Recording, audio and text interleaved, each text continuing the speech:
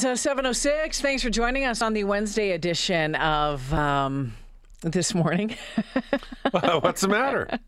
No, You were going to say the all new, weren't you? yeah, I am going to say the all new This Morning with Jalen Knight, Daryl McIntyre. Week 9. Thanks for joining us. You can get a hold of us anytime at 780-496-0063. We know over the past number of years there's heightened concern about children and being online and the dangers of being online. And it seems like every week there's something new that we have to be aware of. And some new platform or some new website or location or chat room. And we also know that police are working hard to try and find some of these predators online. But there's a lot of them. It's a big world in that virtual world. And here's the latest one. And maybe it's just this particular platform, but it's not. It's so many others. So there is some really wide-ranging advice that we're going to get this morning from Sergeant Kerry Shima, who is an investigator with the ICE unit, the Internet Child Exploitation Unit, joining us this morning. Sergeant, thanks so much for taking some time. We really appreciate it. Good morning, Daryl. Good morning, Jalen. Thank you for taking the time to have me on. Absolutely, because you've been bringing up something called Roblox or Roblox. What is this site? What is this? That's right, Roblox. It's a children's game. It's essentially for us Gen Xers is a virtual arcade. So it's a whole bunch of games within one game, and essentially budding developers or game developers can make their own games and upload them to this platform, and other kids can go in and test drive their games or play the games. And there's some more popular ones that the kids like on there than others. But it also has a chat function within it, and that's where we've been seeing some of the problems in this platform. So, Sergeant, what are you seeing? What's happening in those chat rooms? Well, so the game is very attractive for kids. Even when I watch my daughter play it, it's something that it's very eye-catching. I could see it being very addictive, and a lot of kids are going to be there. So it's going to be a gathering place for kids, and we're going to see that offenders are looking for target-rich environments like this. Now, what we're seeing is these offenders are posing as peer-aged children on the platform, looking for someone who is going to engage with them, and eventually they're going to start developing some sort of a bond with these children. No different than really any other online platform where people are trying to make friends, but these are people actually looking to offend against kids or looking to lure them and ultimately extort them into sending photos and videos. It's infuriating because it sounds like this is a site that's actually pretty cool. Like you said, your own daughter has been played on it or has played on it. So it sounds like it's something really engaging and it's fun for the kids. Is it just the chat room element that becomes dangerous? But that's also part of this community. You want kids to be able to talk to each other. Absolutely. Yeah, and you're right. We want kids online. This is their life. If we restrict them from being online, essentially we're putting them a step behind. And all three of us have been teenagers before when our parents told us not to do something. We're going to do it anyway, typically, we're like, okay, well, I'm not supposed to do that, so is there something good that I'm missing here? So and we want kids to be on there. We want them to interact safely online. But what it really comes down to is parents understanding what their kids are doing and where they're interacting online. And for some parents, and even for me, when my kids first started going online, I felt like I know more than you. I've been around longer than you. But at the end of the day, parents are extremely bad at the internet, and that's what I've come to learn doing this job. So we really need to take the time to sit with our kids, show a little humility, and have them teach us some stuff. I was going to ask you, so how do we get better at being on the internet with our kids and having those important conversations, Sarge? Yeah, for sure. I think when we sit down with our kids and we can teach them these lessons that we learned throughout our lives and some of the safeguards that we took as kids, or as we want our kids to take now, in the context of this game. So if you sit down with your child, I sit down with my daughter and watch her play Roblox, and we talk about, hey, like, what is that guy doing, or what is that person saying? How, like, do you know that person? How do we? And a lot of the times, like, no, I don't. That's just somebody. I don't know who that is, because anybody can really play the game.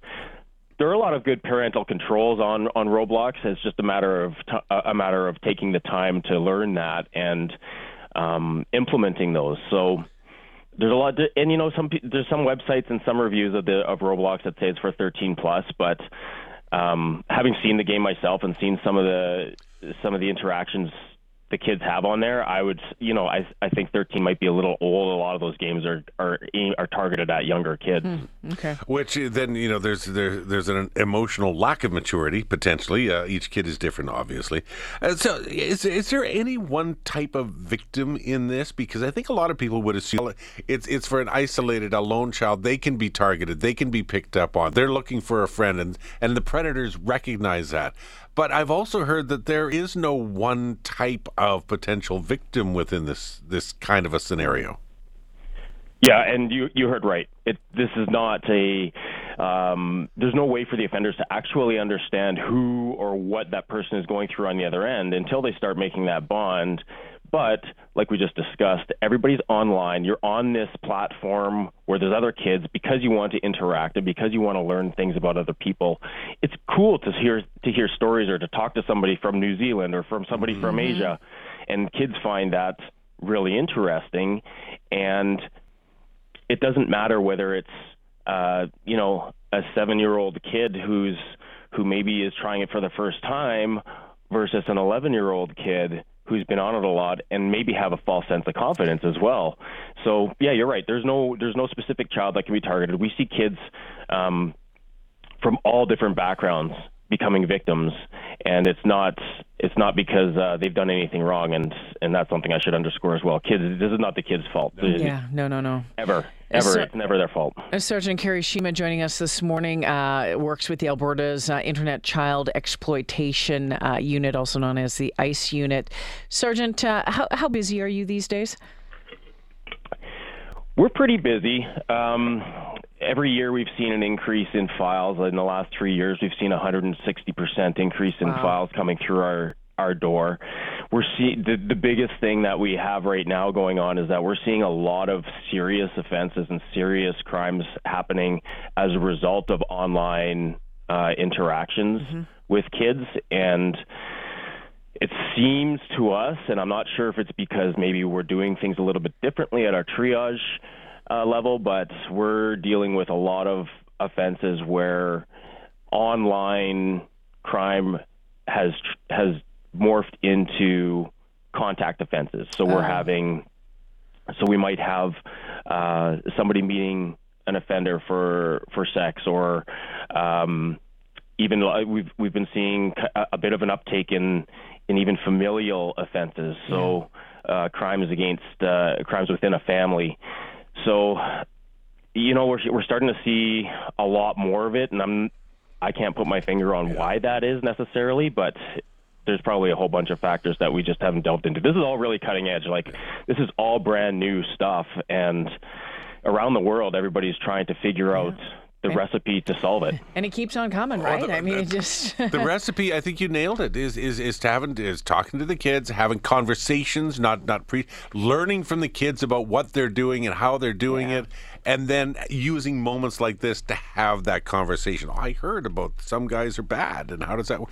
Maybe that is the recipe, just that communication thing. It is. You're right. And I think we're doing a lot more outreach lately. We've been doing a lot of presentations to parents for the most part. We're struggling with getting the message from the police directly to kids because digital literacy varies from child to child and household to household. So some kids are on phones, some kids don't. And when you talk about certain things in a school, you have 300 or 400 kids, and each one has a different experience with online activities, so it's hard to deliver the message properly to kids. So right now we're targeting parents, teachers, foster parents. We're trying to get the message delivered that way. Are there workshops available for parents to take that may be delivered by folks like you, or where do you direct them to go for more information? Well, what we've been doing and as you can understand, we only have a finite amount of time. We do this in our off time to do these presentations, but that's what we're trying to do, is get presentations out. But also there's so much online, so much support. For example, my favorite website that I use for work and my personal awareness is commonsensemedia.org. And that is for me, that's the best, most up-to-date website that has parent guides. It's got reviews for even Netflix movies for kids, games, books, TVs, podcasts. So anything parents want to know about what might be trending out there, they've reviewed it, they've tested it, and it's probably the most complete website out there for parents. Sergeant, thanks so much. Really enjoyed talking to you this morning. Thank you. Yeah, thank you. Anytime. Okay. Have a great day. Yeah, Sergeant Kerry Shima, ICE Unit Investigator. It's important stuff. commonsensemedia.org. Yep. Check it out. It's a good spot to head to for some info. We're back in just a moment on This Morning.